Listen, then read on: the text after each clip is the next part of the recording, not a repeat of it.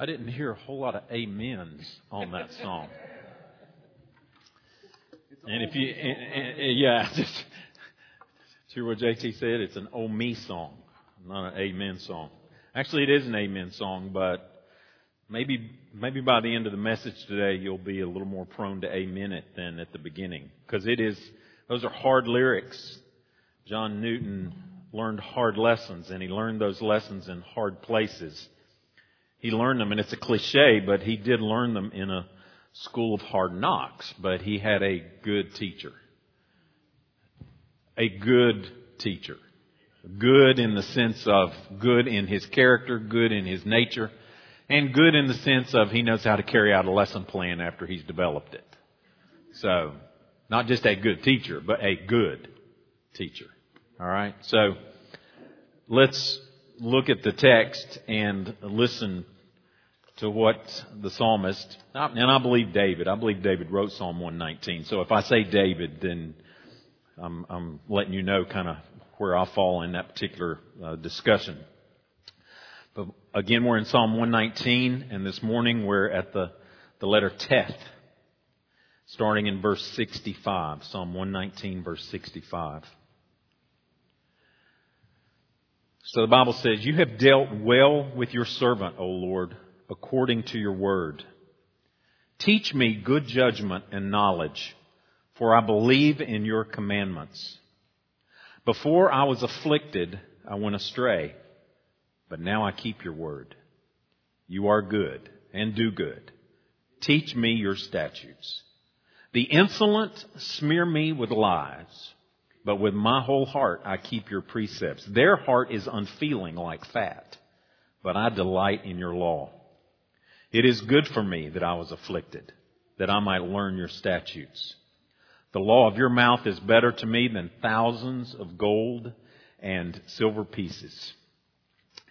Let's pray. Lord, I do thank you for your word today. We read these words, and Father, I pray that they'd penetrate our hearts. They're alive and they're vibrant, they're sharp. Lord, I pray that they would do your work today in each of our lives. Not just today, God, but that the lessons here that Lord David learned in this difficult school would be lessons, Lord, that we see you're teaching faithfully to us, and Lord, help us to be good students. All right? And I pray that, Father, in Jesus' name. Amen. So Psalm 119, as we've been working our way through it, includes in it 176 verses, and each of those verses are divided up into sections, 22 sections, each of them representing one of the Hebrew letters of the Hebrew alphabet. And it's an acrostic, meaning that not only do each of those sections represent one of those letters, but in each of these verses, the beginning word begins with that letter. It's an amazing work of poetry. And what is different about this section than the one we saw last week and the ones we've seen prior to that is where they would begin most of the time with a different word that starts with that Hebrew letter. In this particular text today, one word is used over and over and over again through the course of the passage.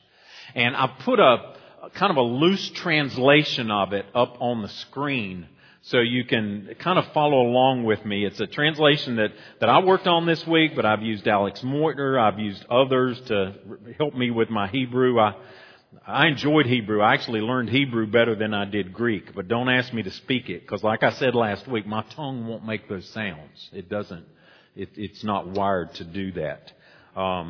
But the word is good that begins these verses and is used throughout this passage of Scripture. So follow along on that translation that I have there. Good you have done with your servant according to your word. Good judgment and knowledge teach me, because I trust your commandments. Before I was afflicted, I went astray, or I erred, but now I keep your word. Good you are, and good you do. Teach me your statutes. Smear upon me lies, do the proud. Or the actual word there is forge, like you would forge something. So forge against me might be one way you could actually translate that. But either way, there's work being done to slander. So smear upon me lies, do the proud. But I wholeheartedly keep your precepts. Insensitive like fat is their heart. I am elated by your teaching. Good for me it was that I was afflicted, so that I might learn your statutes. Good for me, the instruction of your mouth, more than thousands of gold and silver pieces. Clearly, the psalmist wants us to see and hear about something good, right? I mean, clearly that's his point.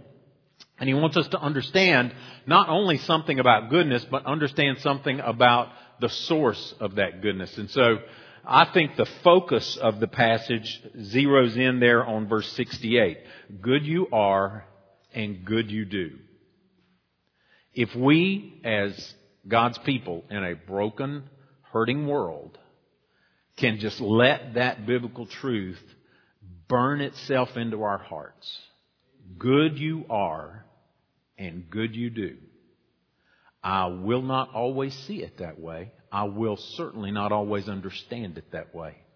And not until, as we see in Romans 8, we are the other side of glory and the groaning has stopped, will we understand it.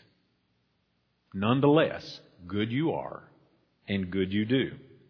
And because God is good and because He does good, then the psalmist says that's the description of how He has dealt with me in the past and how He deals with me today. It is good. And because He is good, then what I'll learn from Him, discernment and knowledge, are good lessons. I need to share in the goodness of God, right? I need to learn to be like Him as He teaches me. So He is good. So He wants to teach me goodness, good discernment, good judgment. And He wants to teach me all of these things according to His Word. So His instruction is good, David says. It's better, and David's a man who would know the value of $1 or the value of a pound of gold or whatever. Your word is more valuable to me, he says, than thousands of pieces of gold and silver. So God is good, and He wants to teach us good. I'm ready to enroll in that class. Hang on. Because to matriculate into this school, you need to understand what this school holds for you as far as your course of curriculum, as far as the classroom environment. What's the lab where we begin to work out and learn out this goodness? Well, it's one that few of us would choose voluntarily, right? Even though I know this is what God's Word says, and I know this is what God wants from me, all this goodness is found and experienced in a way that few of us by choice would choose it. Yet nonetheless, these lessons are learned through affliction is the word the psalmist uses. Literally, it means to be pressed down, to be pushed down, to be humbled. And this is the classroom. And he says, it's good for me to be in this classroom. It's good that I was afflicted. It's good, God, what you are doing. So let's kind of take a look at this, all right? Again, verse 68, you are good and do good. Good you are, good you do. Teach me your statutes. This is who God is, and this is what God does. It's over and over and over in the Old Testament.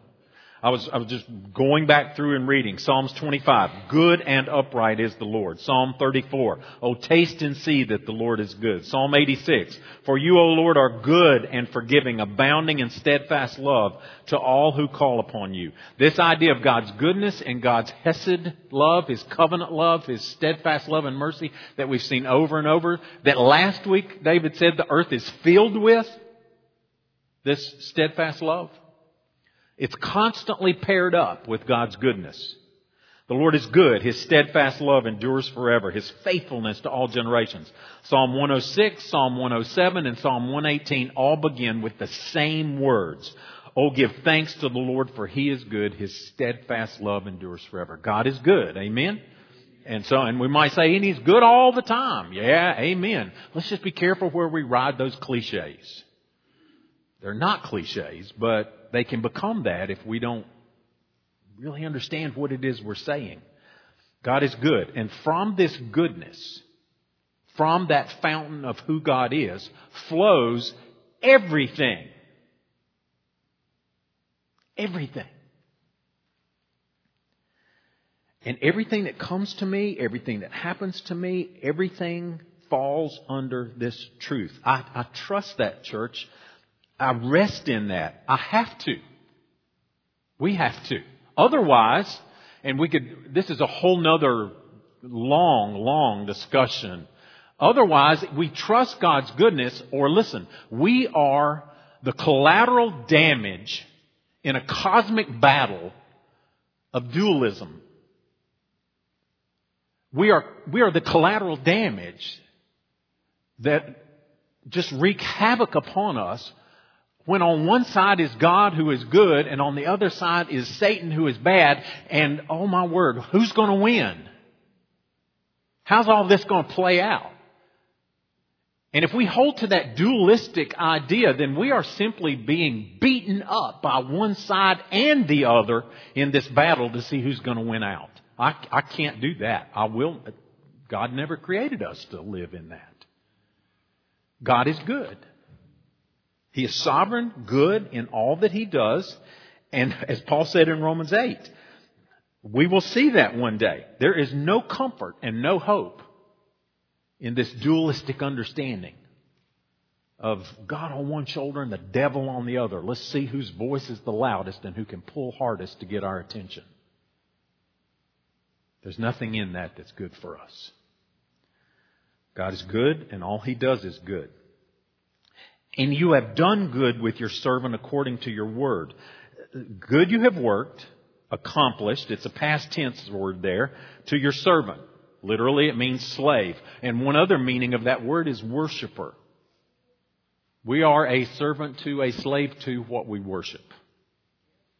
And here the psalmist is saying, good you have done according to your word. You see, one writer said this, God's word is designed for our good.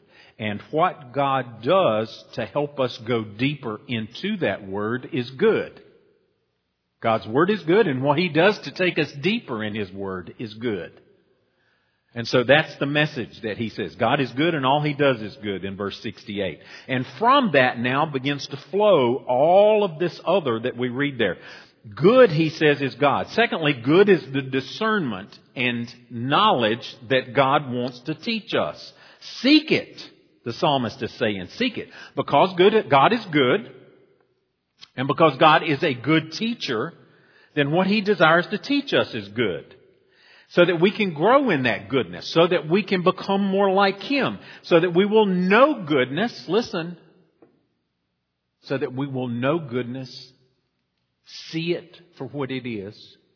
Be able to distinguish the difference between what is good and not good. Be able to hear the difference between what is good and not good. So he says, Lord, teach me discernment. Teach me good judgment. Literally, the idea is sensitivity. Sensitive judgment. I want my spiritual nerves to be alive enough that I can touch it and know that it's hot. Or touch it and know that it's cold. I want my taste buds to be developed so that I can taste it and know that I need to spit it out quickly or savor it. That's discernment. That's the ability to rightly judge goodness. Lord knows we need that, right? Huh? We need that in our day and age. Discernment, good judgment. And also he says, good knowledge teach me. That's understanding, that's wisdom. Because I believe in your commandments, the psalmist says. Because I believe your commandments, I have foundationally trusted your word. So what you teach me about your word is good. And it is through that good word that I begin to learn what goodness is. I begin to learn how to judge, how to discern, how to apply wisdom. The Bible is full of all kinds of truths. But there are a lot of situations that the Bible doesn't talk about, right? There's a lot of situations the Scriptures do not directly address. So what do we do with those? That's where good judgment and discernment and wisdom come into play. That's where we're able to look at God's Word and say, God, I trust your Word. Now help me learn how to apply it, how to discern what I'm seeing or what I'm hearing or even what I'm about to say. One writer said, God does not bless with discernment a negative attitude toward His Word. So you can't hold God's Word lowly. You can't value it or you can't devalue it and expect to be wise or knowledgeable. Now that alone is so contrary to the world's understanding of knowledge and truth, right? Of what is good and bad. If we trust that His words are the best counsel in the world, then we can trust that He's going to teach us according to that word how to apply it. And there's so many situations where the Scriptures are just not explicit. And yet through the wisdom and knowledge, the discernment, the sensitivity, the spiritual taste buds, we can begin to know how to apply it. I'm reading a book right now, and I've written a little bit about it. I wrote the newsletter article this month. It kind of referred to Daniel Darling's book, A Way with Words, Using Our Online Conversations for Good. I said in that article, when I was in seminary, they did not teach us how to be a cyber shepherd. I don't know if they're teaching that now or not. But how to digitally shepherd sheep was not something that we learned. But my goodness, do we need it? And so I'm reading this book with a sense of urgency. I'm about 2/3 of the way through it now, and I just finished a chapter on discernment. What it is, how we develop it, and how we exercise it. I can post this for you, but there's 7 questions. And if you just want to listen to these, this idea, okay, God, you're good. What you do is good. Now teach me good discernment. Teach me good knowledge. Lord, help me seek that. And I'll just real quickly give you these 7 questions that Darling puts in his book on how we can practice and how we can discern if what we're about to say or post or be involved in is something that's worthwhile. Number 1, is this conflict or this issue a matter of Christian orthodoxy, or is it a matter of just foolish controversy? Is this a gospel issue, or is this just whatever? Number 2, is what I'm about to publicly say actually true? Now, don't you, that just because Fox or CNN or somebody else says it does not necessarily mean it's true. Be careful to like it. Is what I'm about to publicly say actually true? Number 3, am I applying the law of love? Number 4, what is my heart motive? Number 5, am I the person to speak at this moment? One of his basic premises throughout this book is, sometimes we just need to be quiet. The world doesn't really want to know what we think about it. And the world will continue to revolve even if they don't know what we think about it.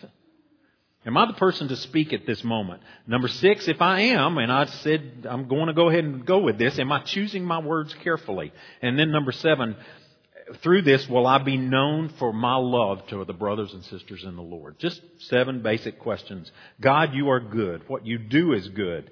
Teach me that goodness through discernment and judgment. It's critical for our day and time. It's badly missing today from our culture. It's badly missing in the church. And we need to ask God to develop it. Only through spiritual discernment and biblical wisdom are we going to be able to make the kind of sound judgments and understand those things that are going to honor God. God is good. The lessons He wants to teach us are good. Thirdly, good are the reasons for the afflictions that come into our lives. Good are the reasons for the afflictions we experience. And the word that came to mind all week is just trust it. Look at verse 67. Before I was afflicted, I went astray, but now I keep your word. Verse 71. It is good for me that I was afflicted, that I might learn your statutes. In between that, one of the means by which God brings affliction to us is through afflicting people. All right? Don't start making a list of who those are, okay? Don't start kind of categorizing people, okay? Their comfort, their affliction. Their comfort, their affliction. And it can change from day to day, right? Verse 69, the insolent smear me with lies, but with my whole heart I keep your precepts. Their heart is unfeeling like fat, but I delight in your law. How does God answer our prayer for discernment and knowledge? The school of hard knocks. How does God teach us what it is to be good and to walk in those footsteps of goodness as He did? The best classroom for this, the lab where we learn these lessons, is this difficulty, affliction, suffering. We're gonna find different words. In next week's passage, it tells us that in faithfulness God has afflicted us. Wow. First, how do we know we need these lessons? Okay? How do I know I need this lesson? Well, it says, before I went astray, but now I keep your word. And so literally that's what it means. It means to stray, to wander off the path, to go into areas where I should not be. And that was before I was going astray. Now that's been corrected. So do we need to ask for God's correction in our lives, for His discipline in our lives? Yes. And it's not just a matter of being a slow learner. It's just a matter of being in this broken world, in a person who has a sinful nature that by God's grace is being transformed. But, I need these lessons. I need them constantly. I need them consistently, because I am constantly and consistently prone to wander, to err, to be foolish. And so, God, I need these lessons. I need you, can't believe I'm about to say this, I need you to afflict me. Oh, that's His lesson plan, to be laid low, to be brought down, to be humbled. And it's an imperfect tense in the Hebrew, which I need to be careful with this, but it's kind of an ongoing lesson. It's a constant correction. I need constant instruction. I'm going to use first person here, okay? If you want to put yourself in that camp with me, I welcome you to. I don't want to be alone there. I don't think I am, but I need it constantly. I need it constantly. God is good, and what He does is good. And what He wants to teach me is good, and the ways He wants to teach me that are good, even though they're hard. He's committed to my well-being. I know I am His child because He is willing to correct me and discipline me. Spurgeon said a spanking does a rebel no good. It doesn't. It just hardens their behind and hardens their heart.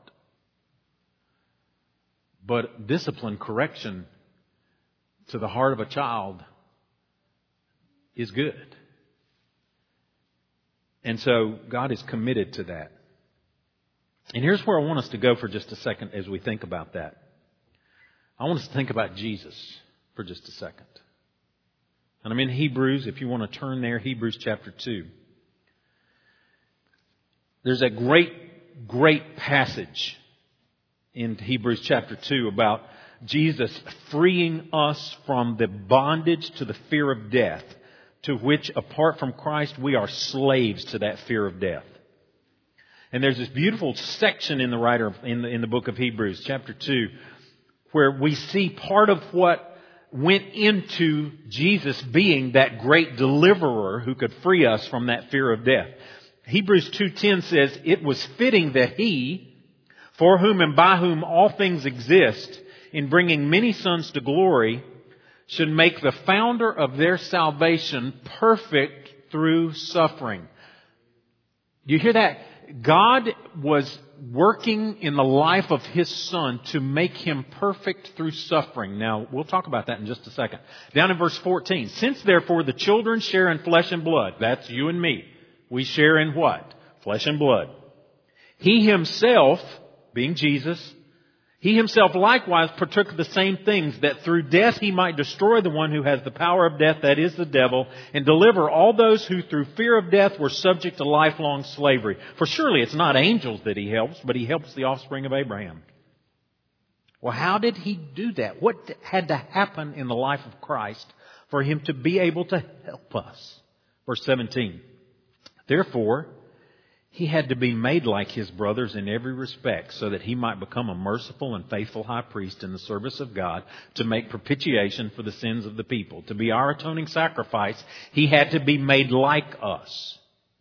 Verse 18, for because He Himself has suffered when tempted, He's able to help those who are being tempted. So, wait a minute. So is the writer of Hebrews saying that Jesus in some way was not perfect? No. Again, the word for perfection there, telos, is to be fulfilled, to be at its completed, desired end. And what the writer of Hebrews is saying is that Jesus could not really know what it is to be fully human if He didn't suffer like a human. Without sin, spotless in every regard, but He suffered like we did. It says in Hebrews 5, in the days of His flesh, Jesus offered up prayers and supplications in Hebrews 5:7. He offered up prayers and supplications with loud cries and tears to Him who was able to save Him from death. And He was heard because of His reverence. And then verse 8, although He was a son, He learned obedience through what He suffered. It's an amazing aspect of this mysterious nature of the incarnation. That God became flesh and dwelt among us. And for Him to fully identify with us, He had to be made like us in every way except without sin. And that was through suffering, through learning obedience. And He learned obedience by what He suffered. And here's what D.A. Carson writes in his book, How Long, O Lord? There is a certain kind of maturity, listen to this, that can only be attained through the discipline of suffering.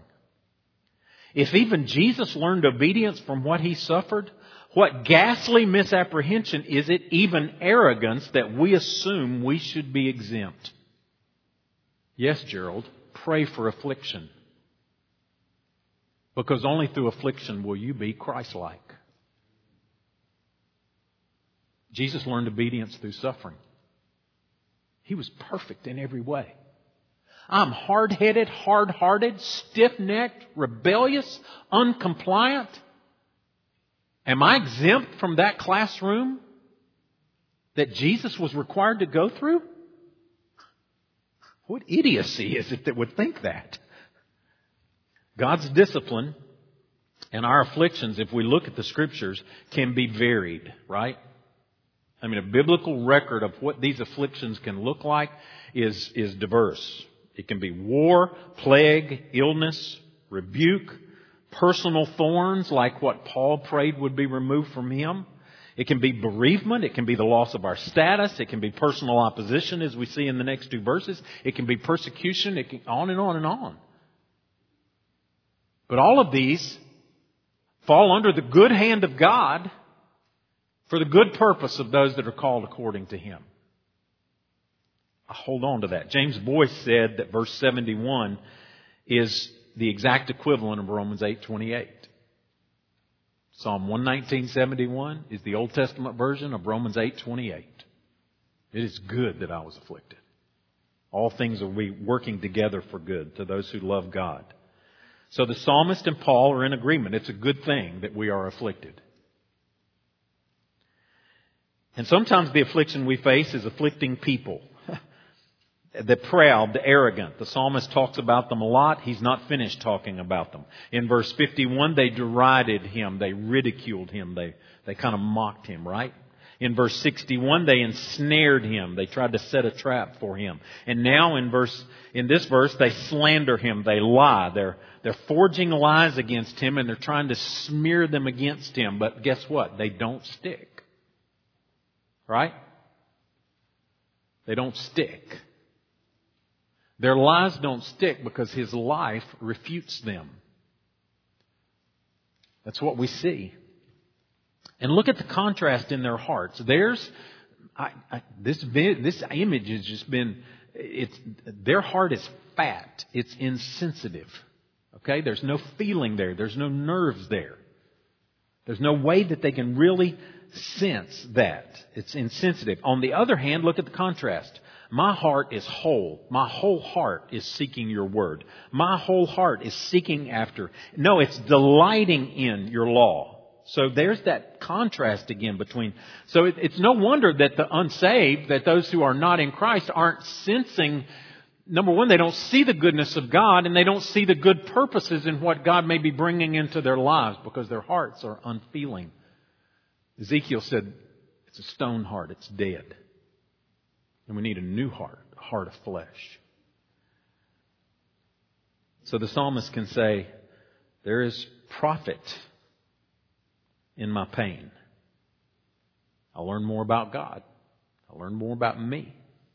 I'm able to better discern and taste and see what is good and what is not. It's kind of like what Paul was saying in 2 Corinthians 4:17. Our light affliction, which is but for a moment, is working for us an exceedingly an eternal weight of glory. So as I've been working through this week, my mind went to all kinds of different individuals. People who I've read about and heard about who could stand up and say, God is good, and I've learned of His goodness through my affliction, through my suffering. I thought about Joni Eareckson Tada.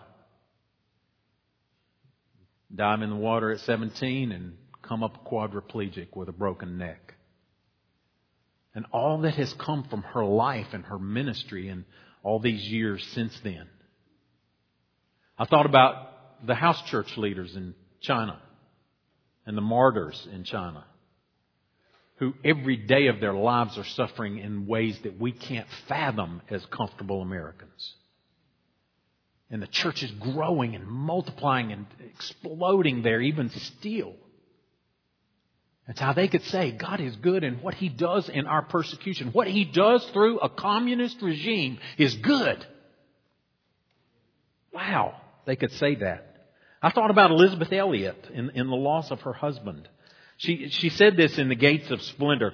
God is God. I dethrone Him in my heart if I demand that He acts in ways that satisfy my sense of justice. She said, it's the same spirit of those who taunted Jesus. If thou be the Son of God, come down from the cross.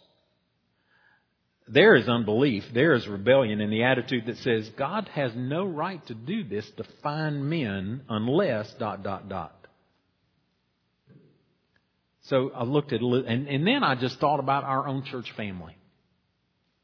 We got people in this church who have suffered, are suffering, going through difficulties, had all kinds of things happen to them and family members and folks like that. And I've seen in their lives and I've heard in their words, God is good, and I have learned good things through this. And I'm continuing to learn about God's goodness through this. All right? One of those guys, hey, he's my neighbor. He lives right across the street from me. Scott, come on up here. Or do you want to do it from back there? You need the exercise. I need a microphone too. He's loud, but he doesn't need to yell in here.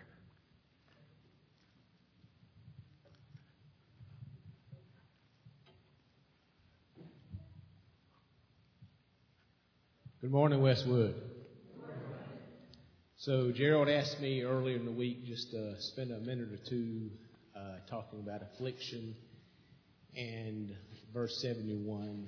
And when he had sent me a text and I read it, and a lot of you know what I've gone through and the different struggles and so forth. And my biggest thing through it all is that I've wanted to learn to suffer well for the name of Christ. And I have failed miserably in that regard numerous times. But we all know that sanctification is a process. It's not a given. It would be nice if it was. Yeah. But it gives us all something to strive for day by day. And it's been a long walk. It's been a lot of issues. And my biggest thing that I've learned to suffer through and to suffer well in is just physical pain. It's been a constant companion since March of '92. Had a accident in the military, and it just led to a cacophony of different issues. And I am here today, and pain is a constant companion. Many of you have chronic issues and things like that. And over the last 3 or 4 years, I failed miserably. So much to the point that I wasn't coming to church. I just so wrapped up in this suffering and not doing it well that my neighbor came across and gave me the proverbial foot in the rear and said, "You gotta." It was a loving, Captain Compassion. Yeah. One of his high points, and said, you need to. Your boys need to see you not only suffering, but, having faith and trusting. And it was a wake-up call, because I realized in stepping back that I had become so insular in my process of trying to keep this thing contained that I was doing a lot of things mentally, a lot of gymnastics, where the freedom from it was right there. It was, in Christ and Christ alone. And, I never recanted my faith. I never stopped believing. I just stopped suffering well. And it has been beautiful for me to finally be able to step out of that. And it's not a day goes by that it's still not a struggle. But being able to do it and to have a focus, an outward focus instead of an inward focus, and to use the suffering and overcoming it in Christ, it's good that I was afflicted. I do look forward to that new body every day. That's what keeps me going many days, is that, this is temporary. Amen? Yeah. This is just temporary. So I would just encourage you, for those who are suffering, those that are afflicted, just lean into Christ. For me and for you, I can promise you that that's the only place of solace that we have. All right, thank you. Thanks, Scott. The other person who came to mind was Susan Bailey. Susan's not here today, but she did a little video for us. So, John, pull that up. I wanted to share some of my testimony with you about all the ways that God is good, and He really does work all things together for good for those of us that love Him. And even through the suffering and the pains that life brings along to us, He is still with us along the path, and we just need to continue moving on and seeking Him. So to say my testimony started 13 years ago would be incorrect. I need to take you back further to when I accepted Jesus as my personal Lord and Savior when I was 5 years old.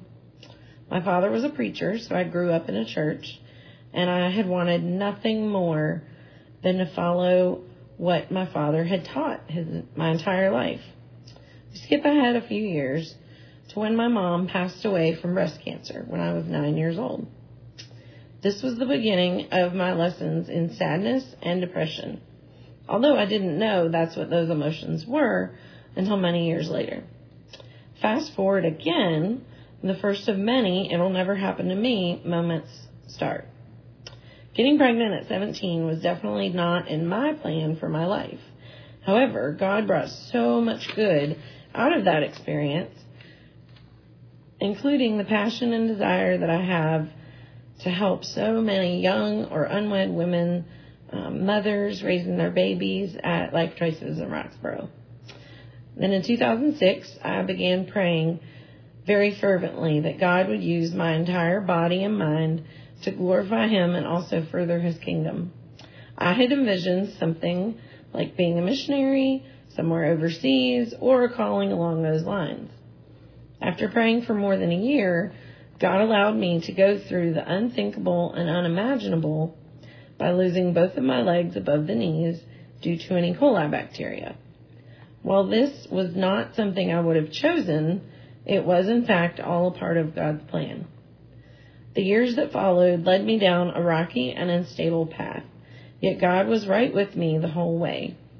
While there have been so much pain and sickness these last 13 years, I can now see the vast amount of people whom I have been able to share Jesus with, and it's so exciting to know that He's not done with me yet.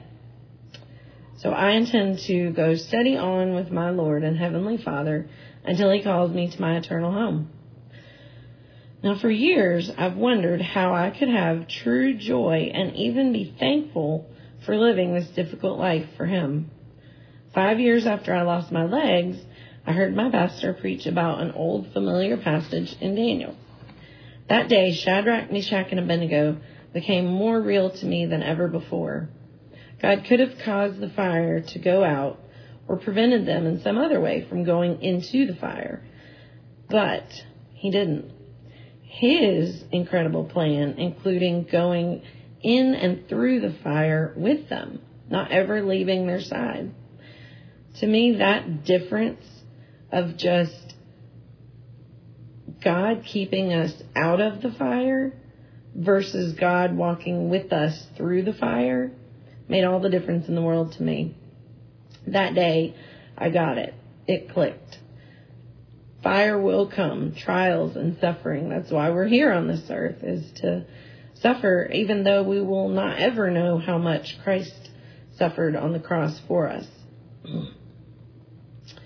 That day, I started being thankful for all God has given me and taken away in my lifetime, being grateful for the numerous ways He blesses me and my family beyond what I could have ever imagined or planned.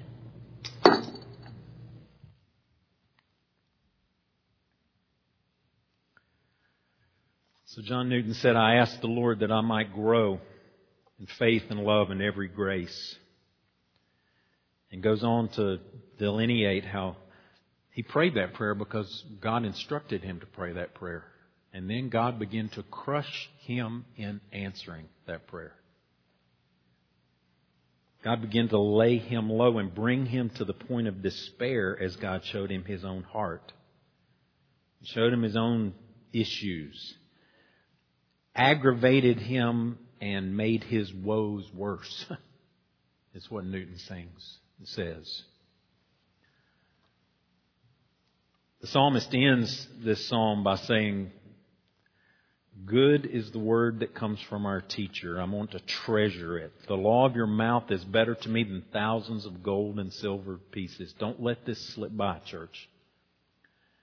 The law of your mouth. It comes directly.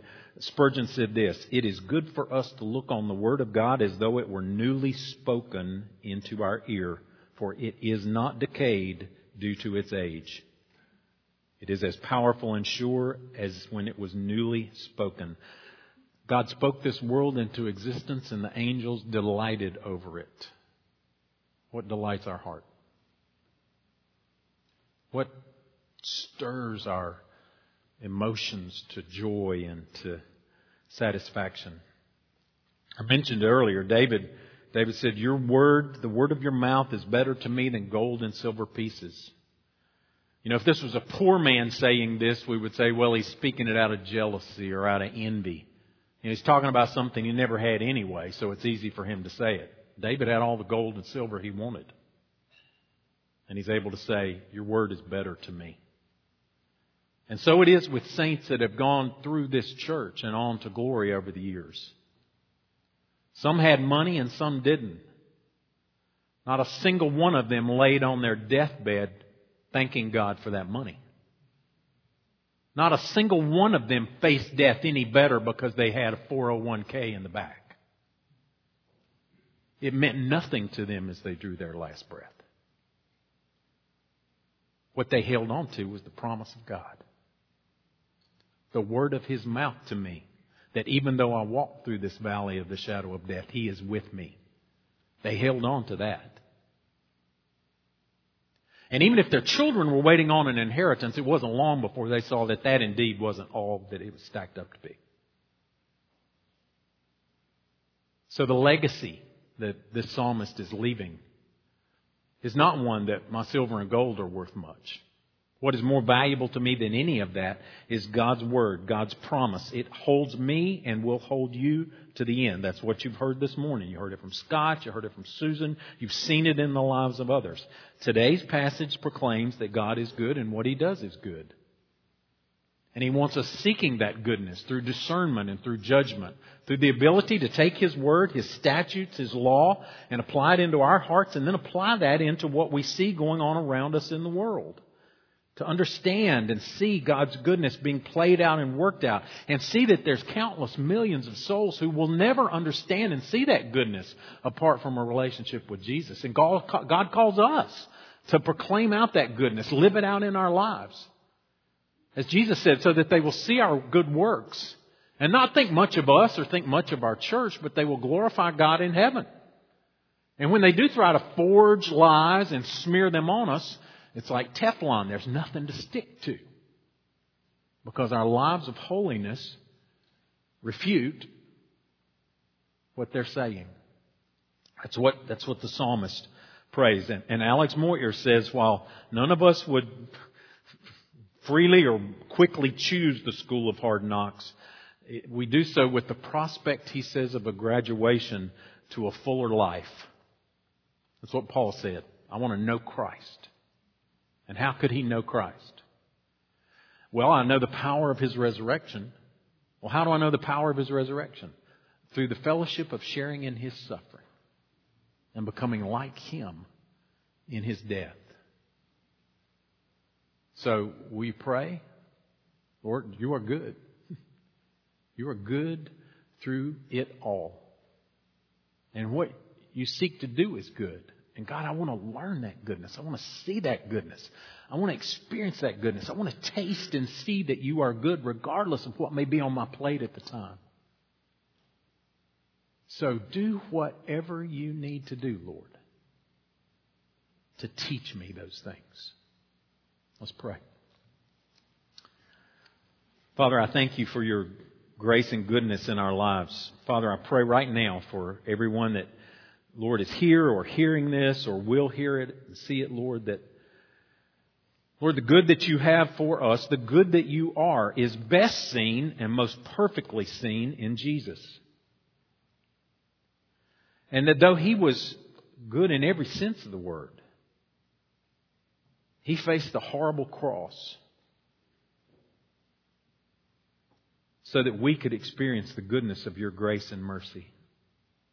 Father, I pray that every soul that hears would, Lord, recognize what I've tasted and seen and experienced from this world, what I've tasted and experienced from my own broken heart is nothing but, it's not good.